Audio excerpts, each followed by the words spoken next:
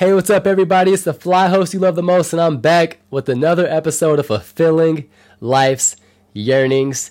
And guys, this is my first show back since my injury. And for those of you who don't know, I ruptured my Achilles playing basketball. So I've been out of commission for a little while, but we are back and with another special guest, I might add. And this is a guy who a year ago, I wanted to reach out to and just wanted to feel more comfortable, I guess, with what I was doing with my own show and building up a platform. So here we are today.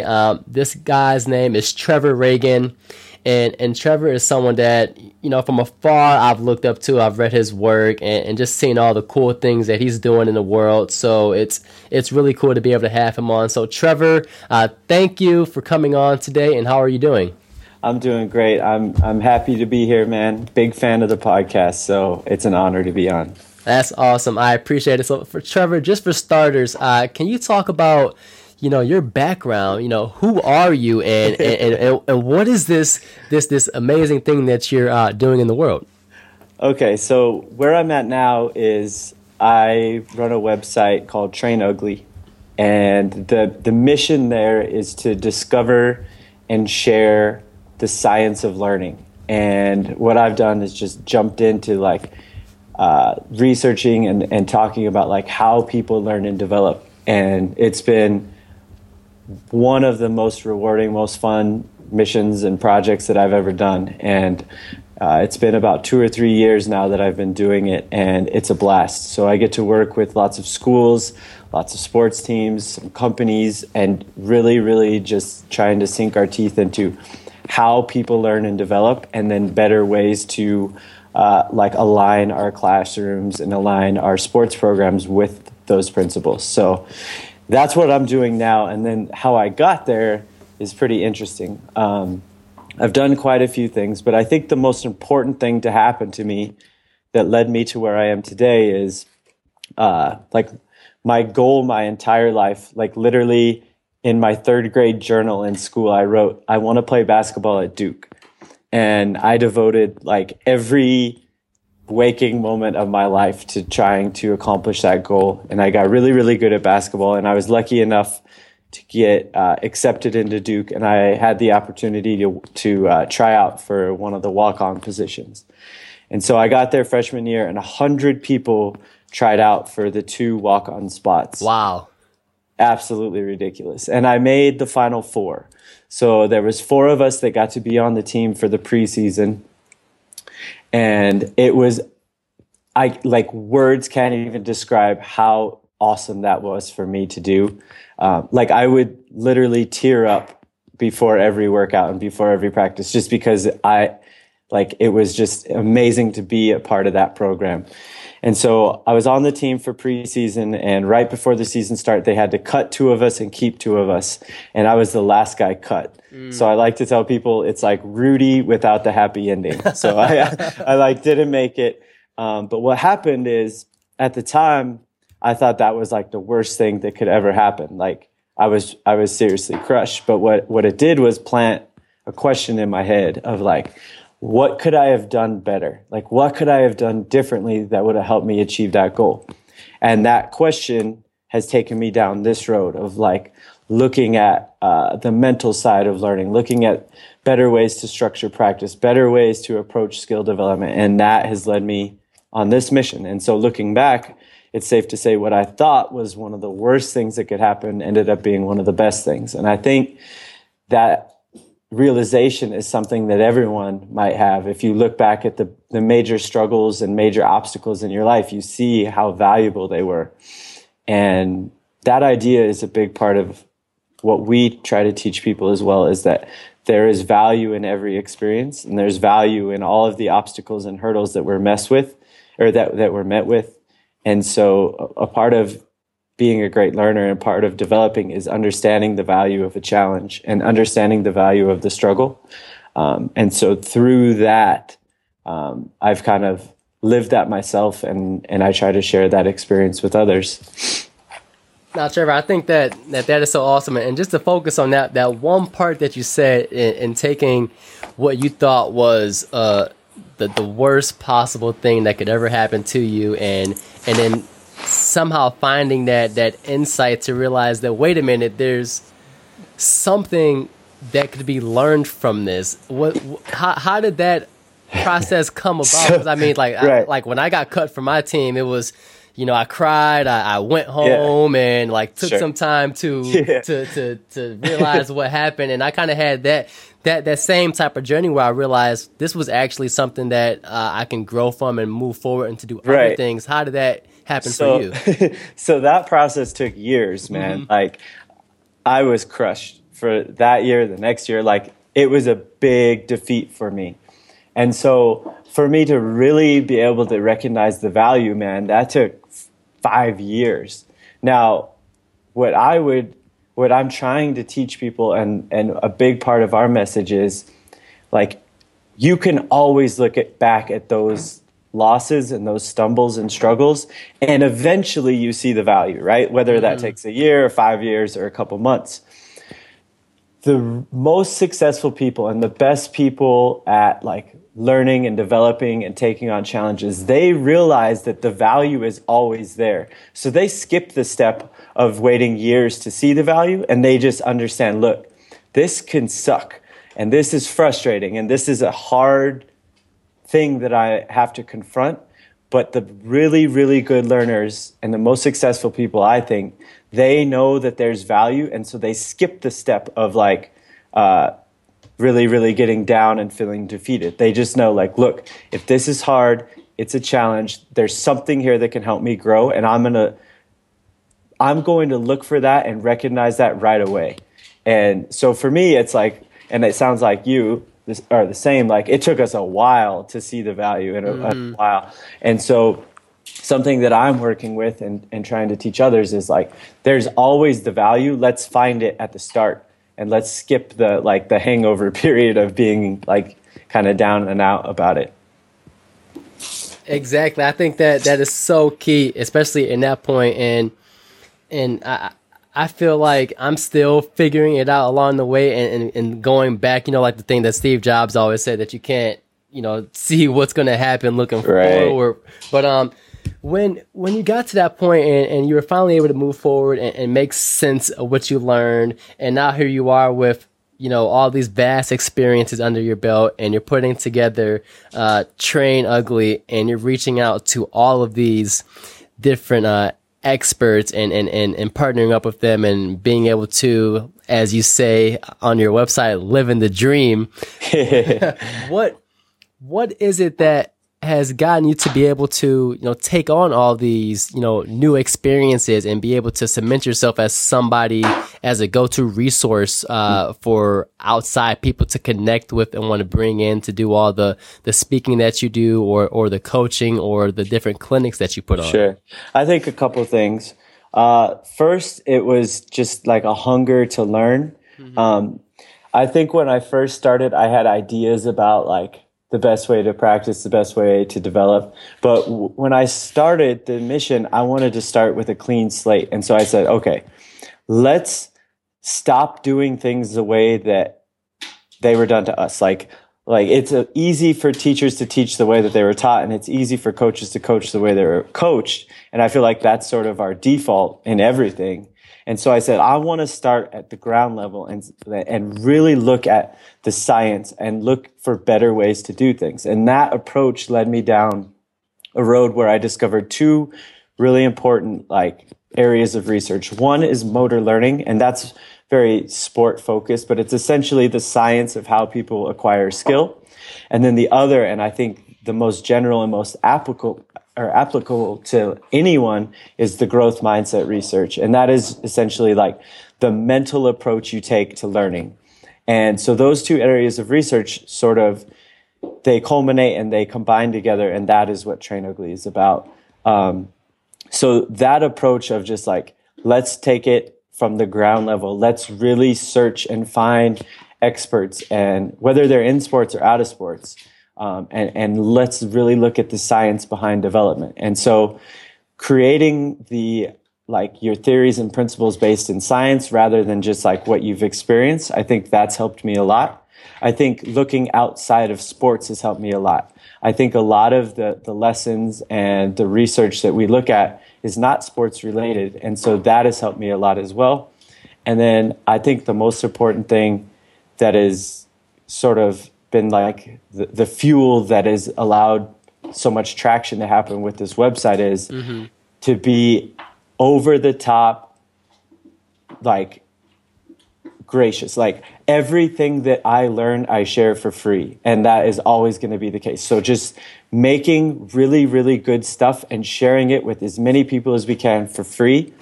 That approach, I think, has helped me a ton, because like the big mentors and the big moments and the big wins that I've had with Train Ugly have all come from just someone seeing a video or an article that we made and sending it to a friend, and then the friend sends it to a friend, and that's how I got hooked up with the USA volleyball staff. That's how I got hooked up with some of these like leading researchers, professors, and authors. It's just by sharing. And my mission is like, it's exciting for me because that's what I get to do. I get to learn awesome stuff, but then I get to serve others. I get to share it. I get to go talk to 7th and 8th grade students about this. And I really do believe that this is such a powerful concept and such powerful principles to share with someone. Like that's motivating. Like that gets me out of bed in the morning. It's just that the passion for sharing this stuff, because I see the value in it, because it's absolutely changed my life. So I think, yeah, if I was to pinpoint the reason that it's doing so well, would be having an open mind to new things and not just thinking that I knew everything or I had it made. Looking outside of just my industry and then sharing as much as I can with as many people as I can for free. And that, I think, that approach has led to some pretty good things. Wow, yeah, I love hearing that. And something I want to touch on too, while we're talking about how you've been able to expand into this new area of being able to share what it is that gets you excited around the world, and working with these different experts, is the one discussion that always comes up is about, you know, education. And I know you went to school at Duke and you did sociology. I did sociology as well. Nice. for my undergrad. Has that ever, you know, come across as an issue, saying that, you know, you're not, you know, further along in your education, like master's, PhD, Sure. or what is that discussion, and how do you, as somebody that is still, you know, young, navigate that challenge, if it even is a challenge, or how does that work for you? Yeah, I think it's a thing. Like, it's tough for younger people, and it's tough if you don't have the piece of paper.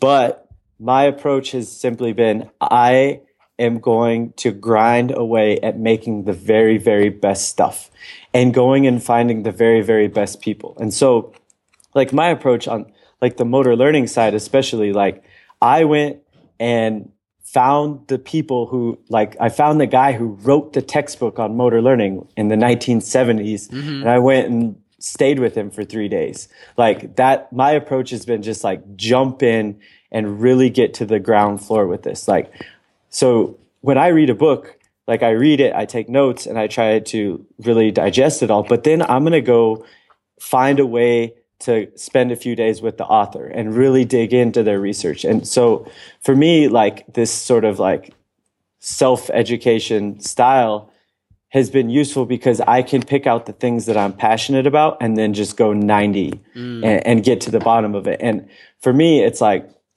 in school, I never really had that drive because I felt like most of the time I was working on things I didn't care about. Right. Now, if I could go back, I would take a much different approach. But at the time, that was kind of where I was at. So this is like the things I'm doing now are all because I'm so passionate about the mission. And honestly, I've learned more, I've written more, I've studied and researched more in the past few years than I ever did in school. Why? Because this is what I care about more than anything.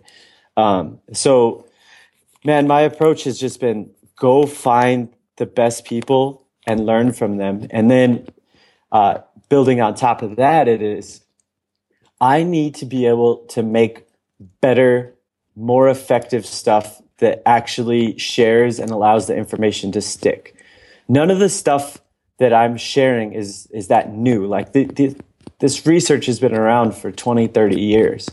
But so my challenge has been, and this is what I tell the people when I work with them, is like, I want to find a way to help this stick, because like I said, like, it's been around forever. People just aren't applying it. And so a big part of my mission is finding better ways to share it, whether that's through animations, through videos, through audio, like just finding more effective ways to tell the story, and so people understand it and they can run with it.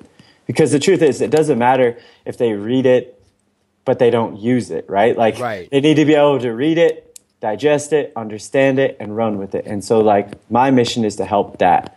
The principles themselves about learning and about development, those don't change. But what does change is the message of, like, how can I share this with a fifth grader and have it stick? And how can I share this with an Olympic athlete and have it stick? Like, that's kind of the fascinating side for me.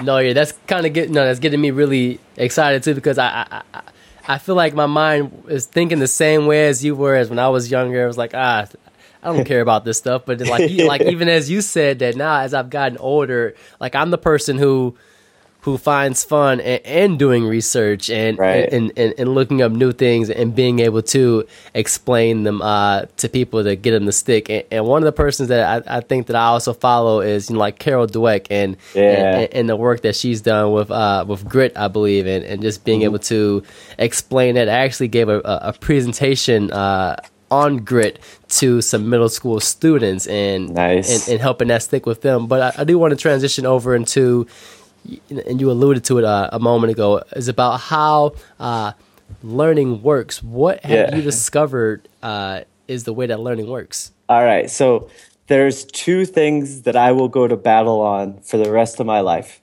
And literally, these are the two things that I just want people to understand. People as in adults, people as in students, anyone that reads my stuff or any talk that I give, there's two things that I want people to understand. First is, we all have the capacity to learn and get better at anything. Period. Like, that is a fact of science. We all have the capacity to learn and grow in any area that we'd want. And of course, there's some head starts, but the truth is, we can all learn and get way better than we even realize. So our capacity to learn is far greater than we know. And our capacity to learn just about anything is far more vast than we know. So we need to believe that, because that's the truth. By having a brain, we have, like, this ultimate learning machine, this tool that can really pick up and get good at anything. But we have to believe that. And the reason that that is so important is, if you don't believe that, it's really hard to learn something. And if you think about it, we all cut ourselves off from learning stuff because of our beliefs. So, like, my grandma can't use an iPhone because she doesn't believe she can. Like, she just looks at it, she's like, oh, I can never figure that out. And then she never tries. But the truth of the matter is, if she spent 15, 20 minutes poking around, she could figure it out. Right. Like, it's not like I have an iPhone using gene that she doesn't, right? It's just, I believe I can learn it, and then I do. And then that analogy, you can apply that to anything. Art, math, public speaking, anything.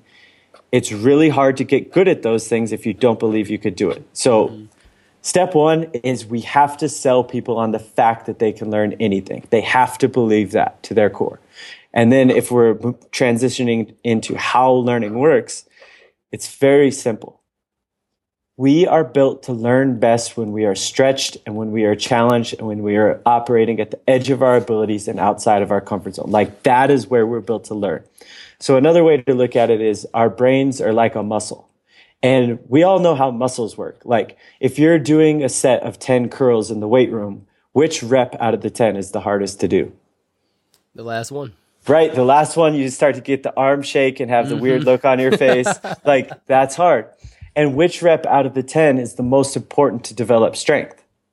That last one. Right. So they're all important, but the last one, where you really are struggling and the muscles are failing, and, like, where the real, like, effort is being exerted, like, that's how muscles are built. Our brains are the same. Our brains are designed to learn the best when they are stretched and when they are challenged. And so the key with learning is simply this: believe that you can do it, and then find ways to stretch and challenge yourself and give yourself enough experience in that zone. And if you do that, you can get crazy good at absolutely anything. So you have to believe you could do it and then understand how it works. And then as far as the research that backs that up, it's everywhere. The research that like backs up that is how our brains learn. They've tested animals, they've tested people. One pretty interesting study they did on rats where they had 3 groups of rats where one group lived in total isolation, like literally they just had food and water and they lived like in a black box.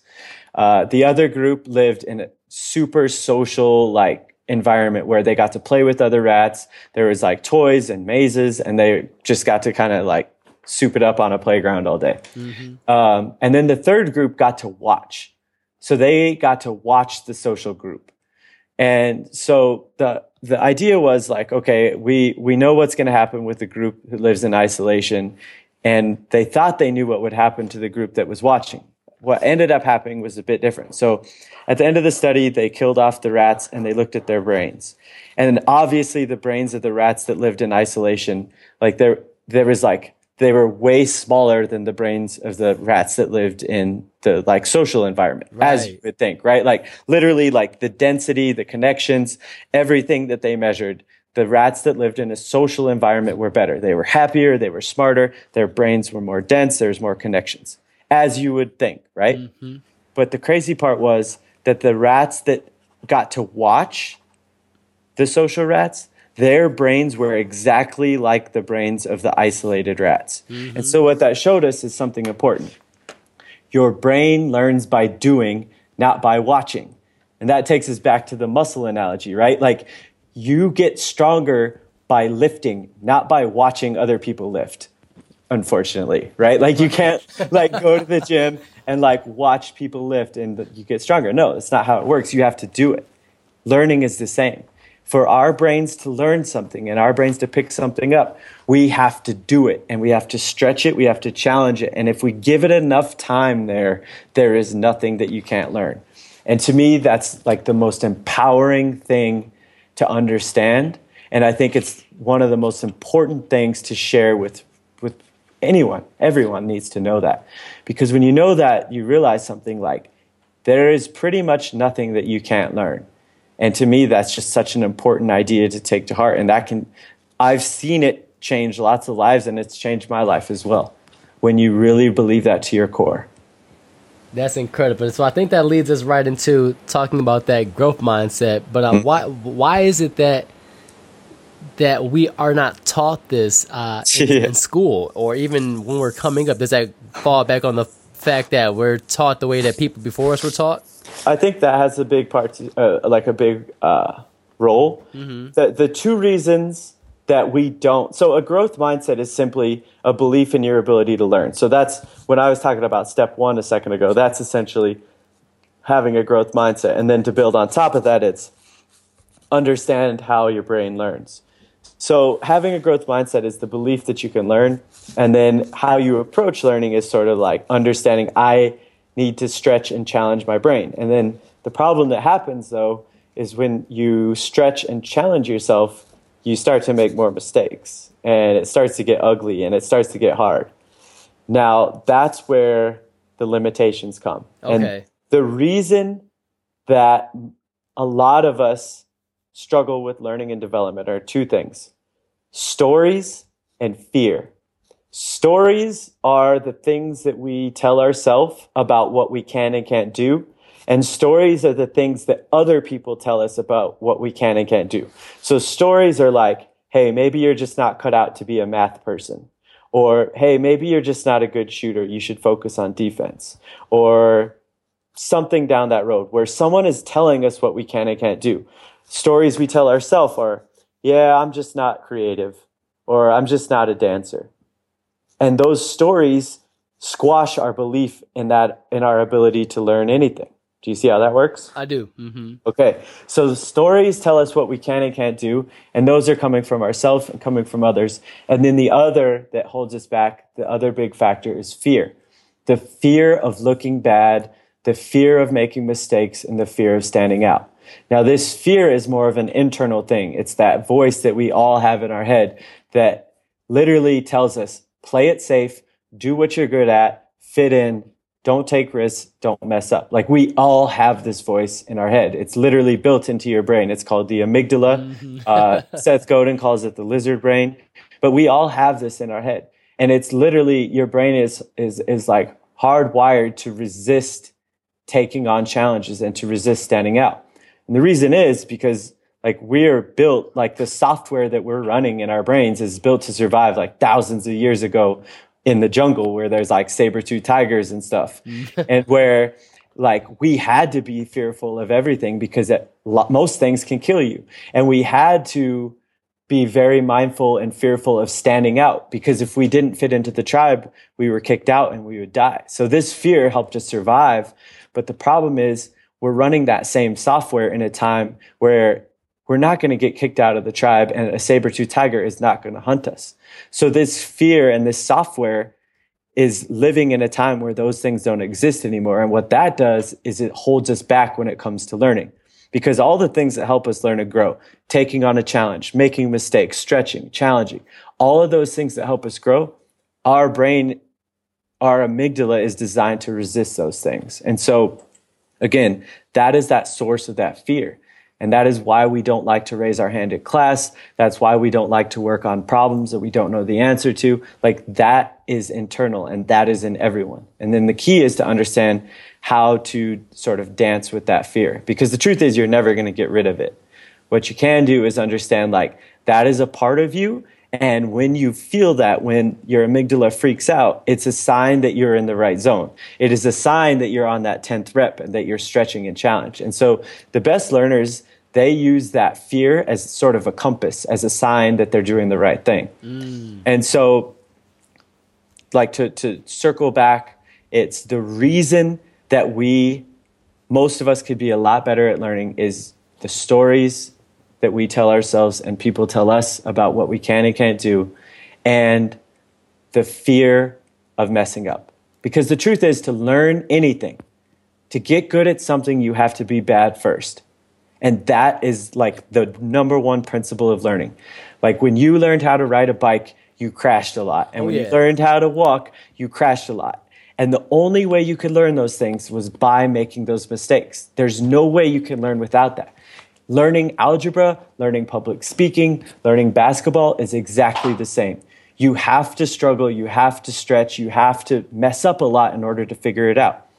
So that fear never allows us to get into that zone where we are making the necessary mistakes in the journey to figure something out. So this is interesting. Can you paint us a picture too of an experience that you went through where, you know, obviously you're making a lot of mistakes at the beginning and you were able to make it through those ugly moments? Sure. So like backtracking to my college years, I was the most shy person ever. Like, I went through a couple of years of college and I had never said a word. Like, I was so scared about speaking up in class, about being wrong. Like, absolutely the most shy person ever. And if you would have taken me in college and someone would have come up to me and said, yo, in a few years, you're going to be making a living as a public speaker. Like, I would have been like, you are absolutely crazy. Like, there's no chance, absolutely no chance. But the truth of the matter is that's what I'm doing now. Like, this mission is built on the backbone of me traveling around and speaking to people, whether it's like in the corporate world or schools or sports teams. Like, I need to go share this. And the way that I share it is by speaking. And so like, that is something that I've had to develop. And like, the funny thing is, like, it's taken a lot of like stumbles and mistakes to get to that point. Obviously, like the first couple workshops and speaking gigs I did, they weren't perfect, but I knew that that's okay. Like, in order for me to get good at this, I have to like try new things. I have to mess up. I have to stumble. I have to stretch myself. And now I'm at the point where like, I'm getting pretty good at this. And so many people will come up to me after like a talk and they'll say, wow, I just want to say like, you're such a natural public speaker. I'm just like, no, like, I'm not a natural. Like, this has been years in the making. And that kind of takes me to one more point about stories. The story that person told me is so false. That person said that I'm a natural at public speaking, and that might be what she tells herself, right? Mm-hmm. And that's squashing my belief in the ability to get better. And that idea of gifted people and naturals, we hear it all the time. Like when you're watching sports, you see LeBron or Kobe or someone do something incredible. What do the announcers always say? Oh, he's so gifted. Right. That is bullshit. Those people are good because of the work that they've put in. And that work deserves respect. Like there are a lot of other 6'8", 250-pound dudes in the world who aren't LeBron. Like he earned those skills and he developed those skills. And we need to honor and respect that. Saying that he's gifted is a story. And saying that he's gifted kind of takes the weight off of our shoulders. And we're like, yeah, I'm just not gifted. I'm not meant to be good at something. It's on you, man. It is on you. We are in control of our abilities. And anyone who's good at anything, they got there by struggling. They got there by making mistakes, and they got there by really, really going to work every single day. And we need to acknowledge that because that's how it works. I think that's a great point to leave it on, because just those couple of things that you touched on today were empowering, especially the way that you were explaining them. So I see how you're talking about how you make those things stick, because when you were telling me, I painted the whole picture of that fear and going through it with the lifting of the weights of the repetition. So that was awesome. Yeah. I do want to ask also, Trevor, is where can we, check out what you're doing and follow you along as you're coming out with more things? The best place to go is trainugly.com. And like I said, everything that I learn goes up there and everything on there is free. My email, my phone number, everything's on there. If anyone wants to reach out. As you can tell, I'm pretty passionate about this. So yes. If anyone wants to talk more about this or has any questions, please reach out. I think it's important. I think that it matters. And I'm going to always go to work to find better ways to share it with others. So trainugly.com. That's awesome, Trevor. And then final question, what is your definition of fulfilling life's yearnings? I think for me, it's being passionate about growth and understanding that learning is something that you can do every single day. And it's just an empowering way to look at the world of like, there is so much to learn and there's always ways to improve what you're doing. And I just think that's a fascinating way to approach life of like, what am I going to learn next?